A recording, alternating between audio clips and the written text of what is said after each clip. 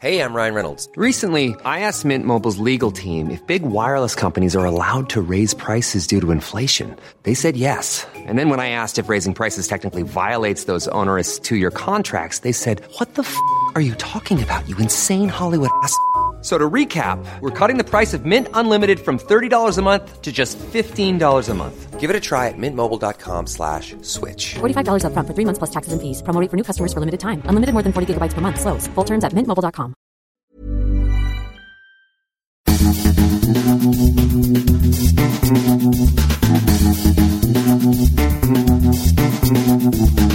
This is the Den of Geek podcast, featuring commentary on the latest news from denofgeek.com, as well as other behind-the-scenes content from your favorite movies, TV shows, and more. My name is Mike.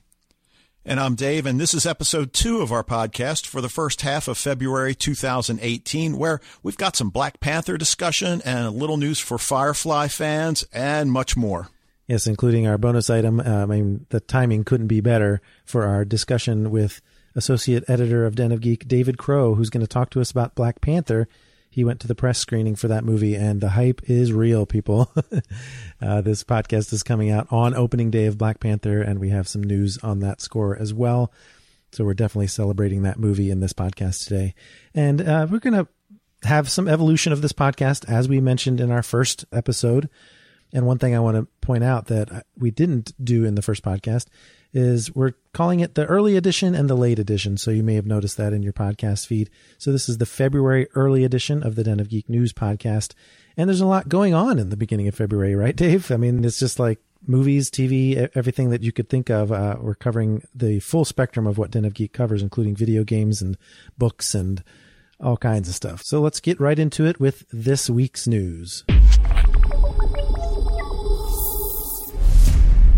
All right, Mike, it's the rare TV fan who's not engaged in some kind of discussion regarding shows that were canceled before their time, often after only one season.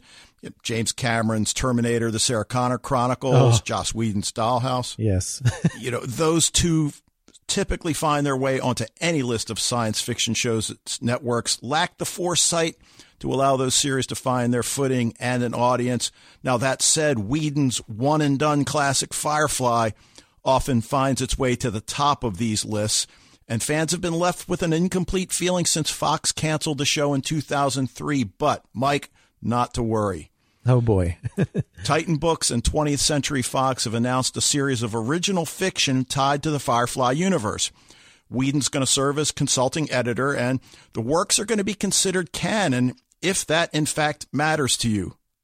Which it does. Of course it does. I mean, that's the first question fans ask. Is it canon? Yeah. Now, Nancy Holder, who has penned tie-in novels in the Buffy the Vampire Slayer arena, is going to write the first chapter in this series entitled Big Damn Hero. And not surprisingly, it's going to focus on Captain Malcolm Reynolds, who was portrayed by Nathan Fillion in the original series. Fans aren't going to have to wait too long because the novel has an October 2018 release date. Oh, that's very exciting. I love the themes that these 3 novels are going to have. It just fits right in with what I would want to see. Oh, absolutely. And the second book in the series is going to feature Jane Cobb, who receives a distress call from his ex, Temperance McLeod. That's got to be great. I'm so excited about that. And this is called Firefly, the Magnificent Nine. And this one's due to be released in March 2019, which is just a little over a year away.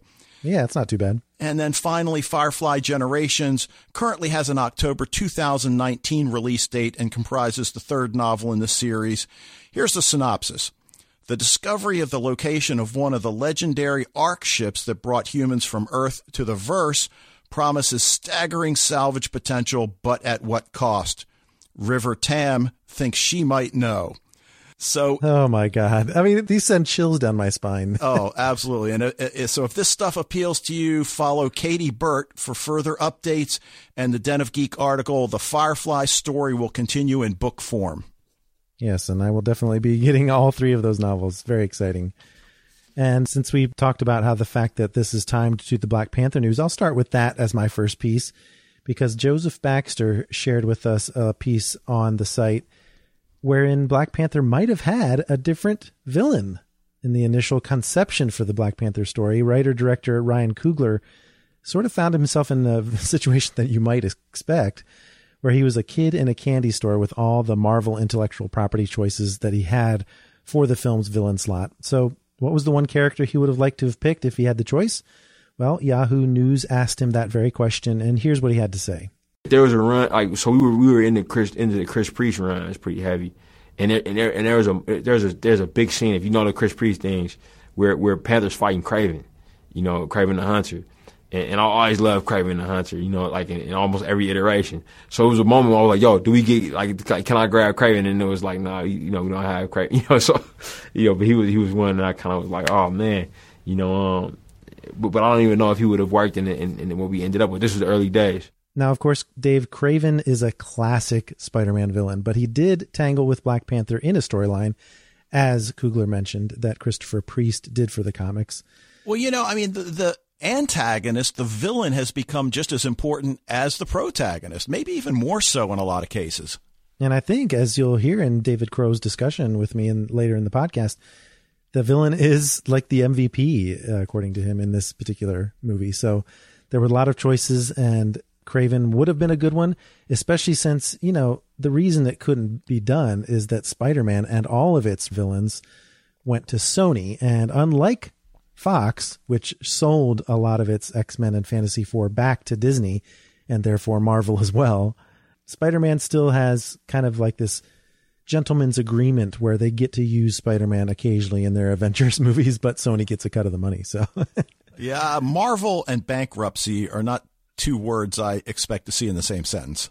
Yeah, but there was once upon a time that danger, and that's what they had to do. But so while Black Panther could have done worse than to have Kraven as its movie villain, the character's intrinsic connection to Spider-Man, which continues to go unrealized in live action form, were probably just a little bit too strong to spend as a somewhat unconventional foe for Black Panther. In fact, I guess we might as well just point out that it wouldn't have worked. In fact, Spider-Man is a franchise that deserves to have Kraven debut in a Spider-Man movie. And so hopefully we will see that moment, even though it wasn't in the Black Panther movie. So just a villain that might have been. Cool. All right. Well, if you were around in the late 60s and early 70s, and I know for a lot of you, maybe your parents were alive then, but if you were following popular music, you had the great fortune to witness a renaissance in the solo electric guitar as players like Jimi Hendrix, Jimmy Page, Alvin Lee, Jeff Beck roared onto the scene, flashing pyrotechnic displays unlike anything that had been seen before. And I'm not talking about the Hendrix scene where he lights his Strat on fire at Monterey, and I know a lot of you guys have probably seen that footage. It's easily available. But along with Hendrix, the one player who changed the way we view the rock guitar soloist was Eric Clapton, whose role in the power trio Cream launched him to a godlike status. In fact, Clapton is God was a popular refrain heard and seen around the world at that time. Yeah, I remember seeing the graffiti on walls and things like that when I was younger. Yeah. Now, fortunately for those who weren't around, you have Eric Clapton, A Life in 12 Bars, as a vehicle to get to know the man behind the definitive version of Crossroads and one of the early 70s rock anthems, Layla.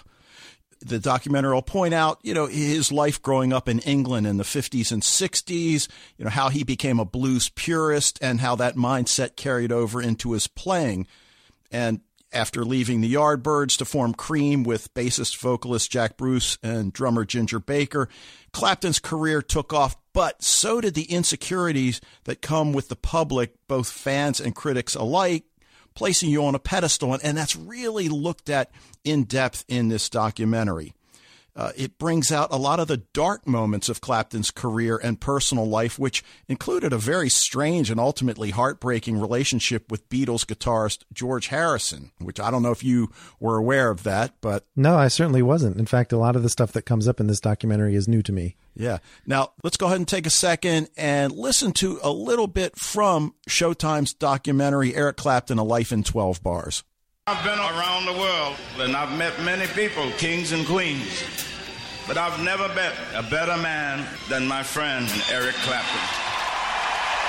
1, 2, 3, 4. Before Eric, guitar playing in England had been very simple. Suddenly we heard something that was completely different. It was always one man who was completely alone and with his guitar versus the world.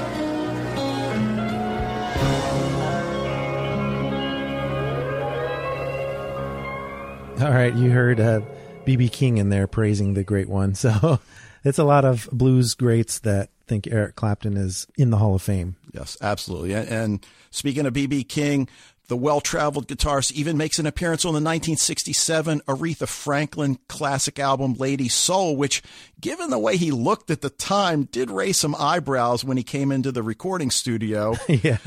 The documentary also covers his time with one of the first, if not the first, purpose-built supergroups, Blind Faith, but it does leave out some other important milestones in his career. But that said, Showtime's Eric Clapton, A Life in 12 Bars is required viewing for all serious electric guitarists, and certainly those interested in his influential role in rock music, an influence that's certainly still felt today. And if you want to read more about this documentary, check out Tony Sokol's review at Den of Geek titled Eric Clapton, A Life in 12 Bars, Bend Strings, Play Straight. Well, you know, some of the best documentaries I've seen have been biopics of music stars. I mean, basically the behind the music type of documentary. So I really enjoy those. But Eric Clapton has got a great story. Oh, and there's a ton of good ones on Netflix at the moment. So I'm glad that Tony decided to write about that one. Now, in the comics world and adaptations for movie and TV, there's another edition that's kind of obscure that's really catching my eye, and that's Umbrella Academy. And John Saavedra, who wrote about this on Den of Geek, is equally enthusiastic. I've talked to him behind the scenes about this, and he is really psyched every time they come out with a new cast announcement. Now, this latest comic book adaptation is a Dark Horse Comics title. Dark Horse produced Tick and Hellboy, for those of you who may be familiar with those titles. And in the Umbrella Academy, we've got these estranged members of a dysfunctional family of superheroes with names like the Monocle, Space Boy, the Kraken, the Rumor, the Seance, and Number 5. And then the seemingly powerless lead character, Vanya, as they work together to solve their father's mysterious death, while they themselves are kind of coming apart at the seams due to their divergent personalities and abilities. Now, this news has been out for a little while, but in recent weeks, John updated his article with the casting announcement, and this is what caught my eye. Mary J. Blige, of all people, will play the role of Cha-Cha, the insane time-traveling assassin first introduced in the second arc of the comic, Dallas, which reimagines the Kennedy assassination. So what do you think it is that caught my eye there, Dave? Yeah, I think it was the Kennedy assassination. But you know what else caught my ear? Dark Matter is a Dark Horse. Oh, yeah, that's true. Yeah. So for sci-fi fans, yeah, Dark Horse produced that particular property. But also just Mary J. Blige playing this role. It just seems so cool. But yeah, time travel also is obviously one of my big interests. And this has not just that one time travel character, but another, which I'll mention because there's going to be 10 episodes sometime in 2018. So I'm assuming this is late 2018 since they're just now making the casting announcements. So they haven't started filming yet. But they already had my attention with time travel through the character of Number 5, played by Aidan Gallagher of Nicky, Ricky, Dicky, and Dawn fame. Number 5 is codenamed The Boy, and he can effortlessly travel in time and does not age because of a temporal condition.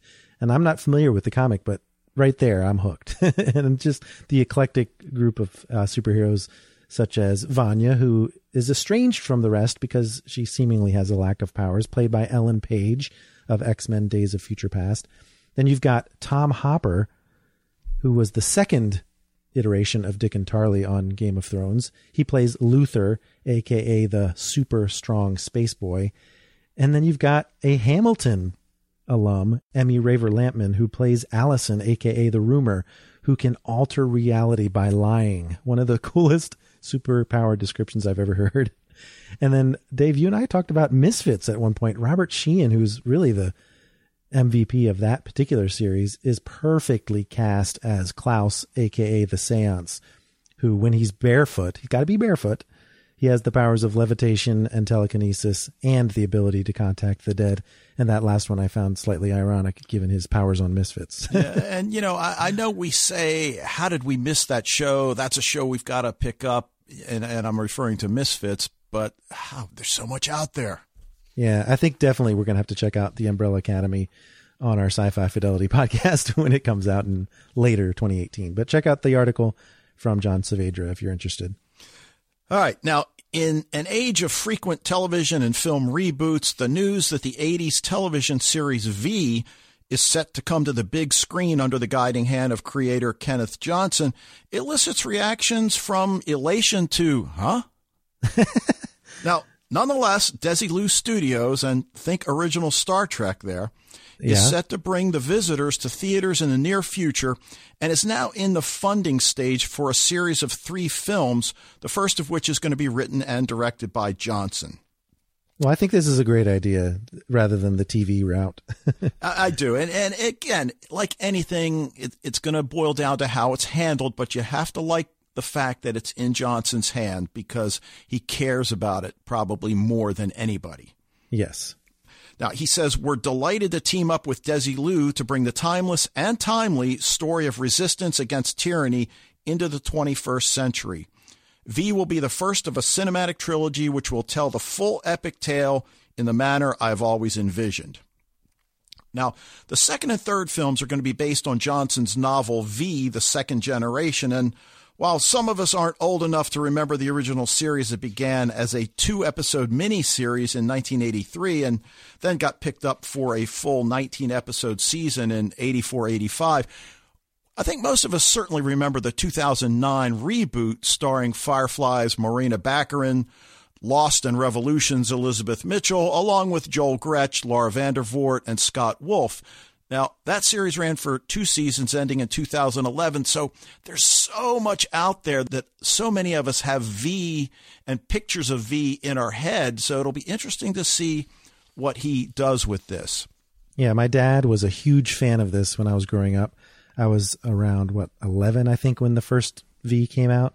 Definitely watched it, but I think my parents were worried I would have nightmares. All right. Well, if you're interested, Seamus Kelly's going to be updating the progress of V the movie right here at Den of Geek under the head. Hey, I'm Ryan Reynolds. At Mint Mobile, we like to do the opposite of what Big Wireless does. They charge you a lot. We charge you a little. So naturally, when they announced they'd be raising their prices due to inflation, we decided to deflate our prices due to not hating you. That's right. We're cutting the price of Mint Unlimited from $30 a month to just $15 a month. Give it a try at mintmobile.com/switch. $45 up front for 3 months plus taxes and fees. Promo rate for new customers for limited time. Unlimited more than 40 gigabytes per month slows. Full terms at mintmobile.com. Burrow is a furniture company known for timeless design and thoughtful construction and free shipping. And that extends to their outdoor collection. Their outdoor furniture is built to withstand the elements, featuring rust-proof stainless steel hardware, weather-ready teak, and quick-dry foam cushions. For Memorial Day, get 15% off your Burrow purchase at burrow.com/ACAST and up to 25% off outdoor. That's up to 25% off outdoor furniture at burrow.com/ACAST. Line V, the movie, coming with original creator. And since we're still in the funding stage, there aren't any actors associated with the project as of yet. But come on, it's going to be fun to speculate in the coming months. I mean, who would you like to see as Diana or Anna? I guess whatever name they give her. See, now I've got the original people in my mind, so it's hard to picture someone else that might fit that role. But I know they'll have to pick someone with that sinister look. All right. Well, in video game news, Dave, and we don't really dip into this too much because my video game days are somewhat behind me, and you are sort of mostly into driving games, correct, on the console? That is correct. Yep. On the PlayStation. But one game that has really taken the internet by storm is Fortnite. Now, Matthew Bird wrote about Fortnite breaking the record that was formerly set by PlayerUnknown's Battlegrounds, or PUBG as it's known. And these games are kind of like arena-style, free-for-all, last-man-standing type games. And, you know, when PUBG first came out, it started setting records. It had this Hunger Games-like feel where you drop 100 unarmored players into an open arena, and they just have to scramble for whatever weapons and gear they can find and move towards a central point for this battle royale, which is what they ended up naming this style of gameplay. And just the last man standing wins. Now, this game is popular because it's simple to grasp and everyone starts out equal, aside from, if people form teams on the side or something like that. But after less than a year on Steam, PUBG had reached the 1 million concurrent players milestone, which only the most successful games on Steam get. And then it eventually set a record of 3.2 million. And it was just announced a couple weekends ago that record has now been broken by Fortnite, which one weekend in February reached 3.4 million concurrent players, to the point where Epic, who publishes Fortnite, was, pleased with that success. But it did have some difficulties because, of course, the server went down and it could only bear the weight of that many active players for so long. So there was latency, dropped connections, that sort of thing. But the popularity of this game can probably be attributed to the addition of the game's free Battle Royale add-on, because it was originally not in that style, whereas PUBG is still $30 a game. Oh, yeah. And certainly you mentioning about the servers crashing or at least buckling under the weight is certainly something I can relate to, even with my racing, although I'm on Sony's servers and they should do a better job. But also, the whole free-for-all, because I got to tell you, a lot of these online racing events are like free-for-alls where some of the contestants, you think, what are they, 8 years old and they driving backwards and who knows? So I decided I would have to talk to the source. So I went ahead and asked a couple of my students in my filmmaking class to tell me about this Fortnite, which they themselves have really gotten crazy about. So here's what Deshaun and Corey had to say about this great game.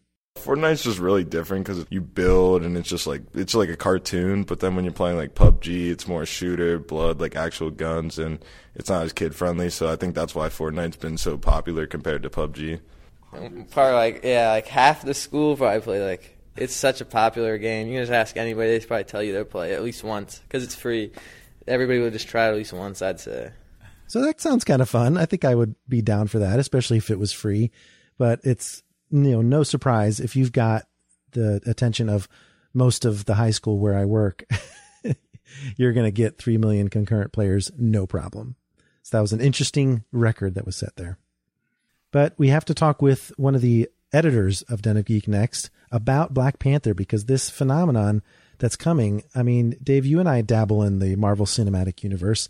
Have you ever seen anticipation this high for one of the Marvel movies? I have not. And you know what my problem is, staring me in the face right at the moment, is that I don't go to the movies. So I know I have to wait. I have to try to avoid getting spoiled. And I know that's going to be impossible. But yeah, I can't wait to see this. I mean, it looks awesome.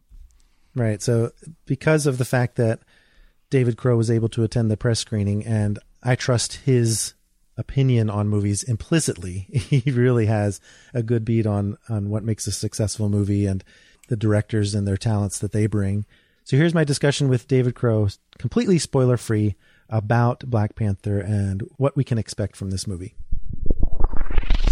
All right, we're here with David Crow, associate editor at Den of Geek and expert on movies in general, but also a wealth of knowledge about Marvel movies in particular.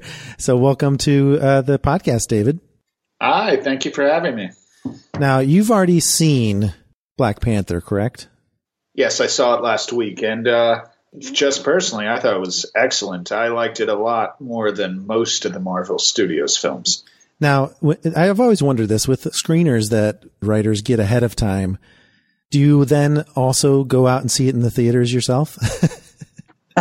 Well, it actually depends. For something like a Marvel movie, we don't get screeners for those. We're invited to press screenings because they're such event films, especially Disney films, tend to be very high security, as they probably should be, given, the level of hype and obsession in a good way that many fans, including some of our devoted readers, might have to the material. As for Black Panther, I'll say this. Normally, with Marvel Studios films, I am one and done. I think the best ones are very enjoyable, and they are a great ride, good popcorn entertainment, but generally I think you get everything you need from them out of one viewing, and I've rarely gone back to any of them. Black Panther is the first one in several years that I definitely am planning on seeing a second time soon. High praise indeed. And in fact, if you guys out there in the listening audience are the type that goes to the theater, you should know that Den of Geek is giving away 3 gift cards, each valued at $25.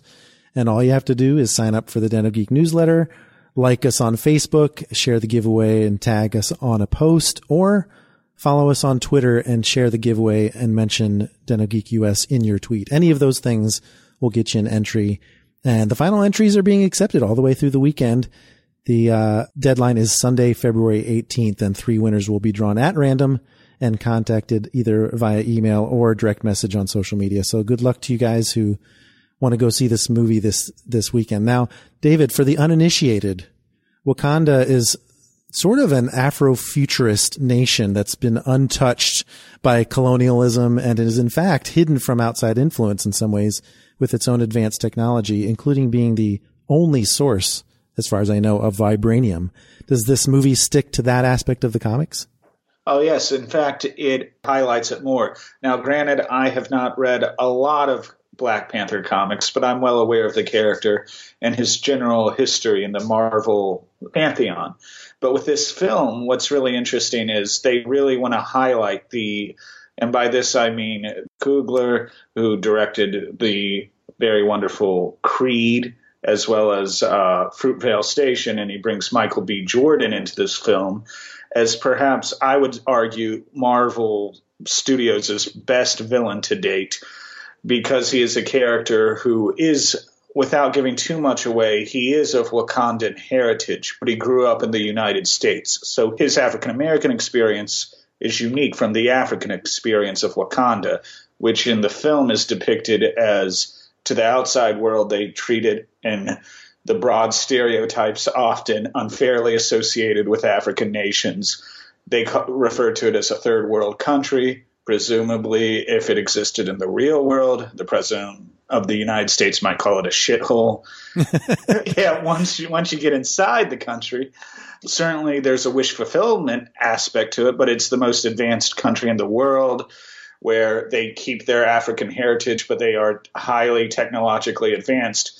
But they're also very wary of the outside world. They keep up the pretense that they don't have wonderful technology or resources to share with the world, including vibranium.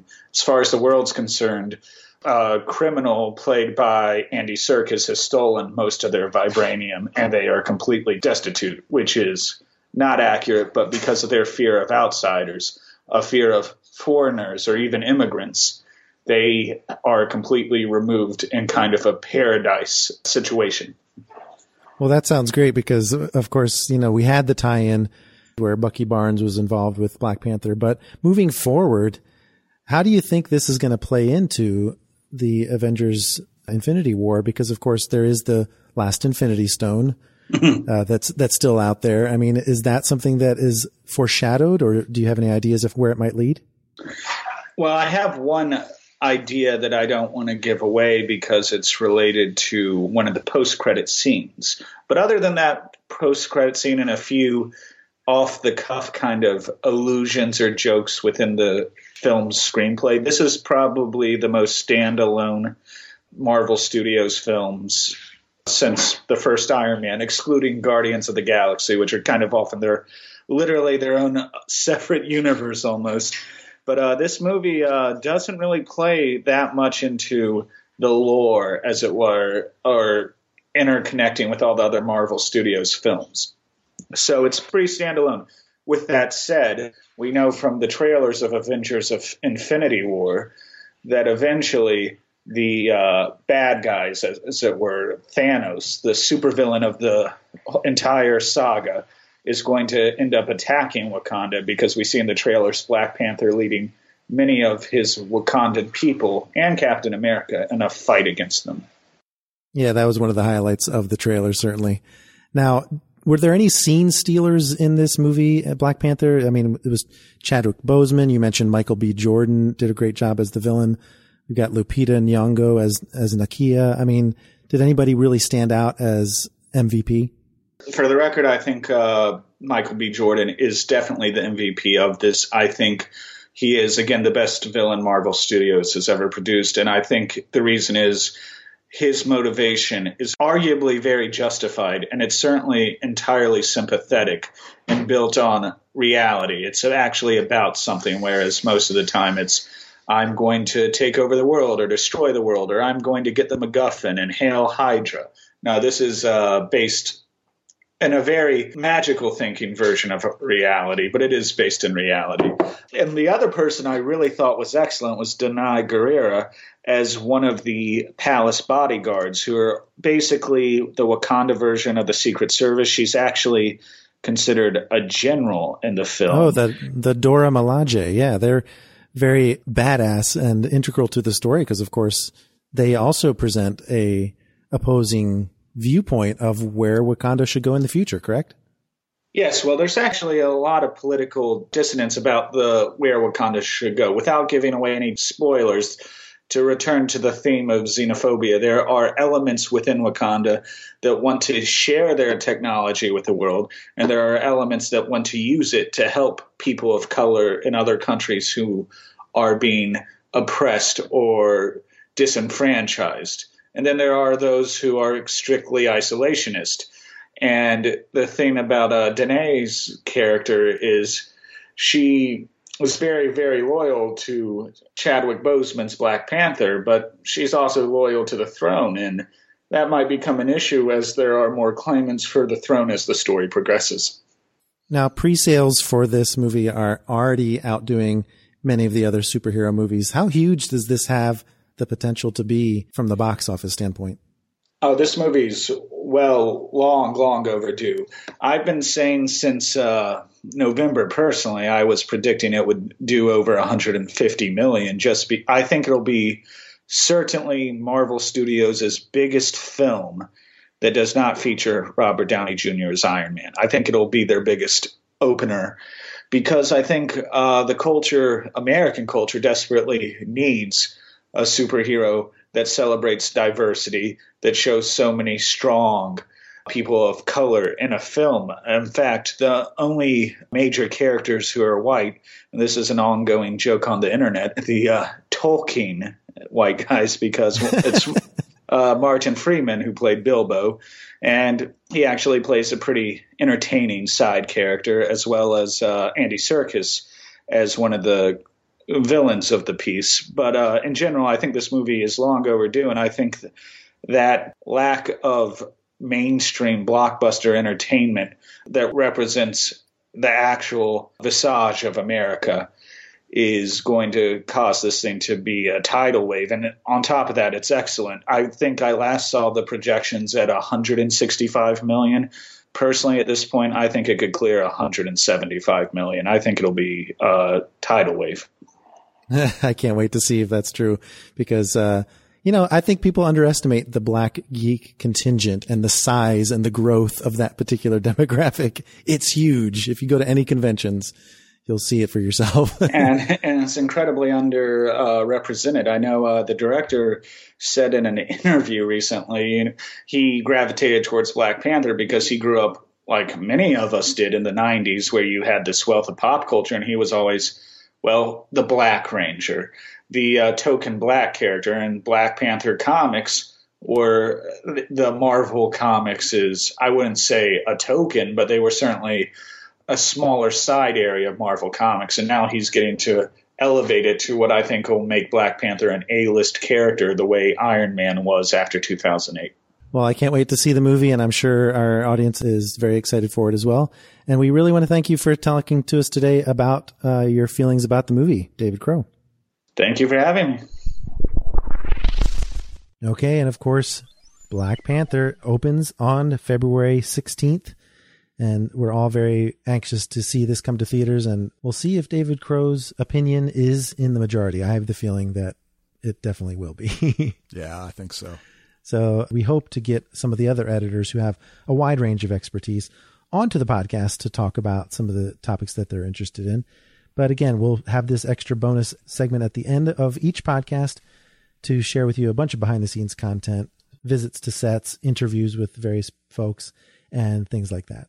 But I hope you enjoyed this edition of the Den of Geek podcast. Join us again at the end of February, where we'll share the late edition with the latest news from denofgeek.com and share some more behind-the-scenes content from your favorite television shows, movies, and more. And if you enjoyed this episode, please be sure to rate and review us wherever you get your podcasts. We're on Apple Podcasts, Stitcher, SoundCloud, and more. Yes, that really helps us, especially as we're starting out here, to get the attention out for other folks to find this podcast and enjoy it as well. So thanks for listening, and we'll see you next time.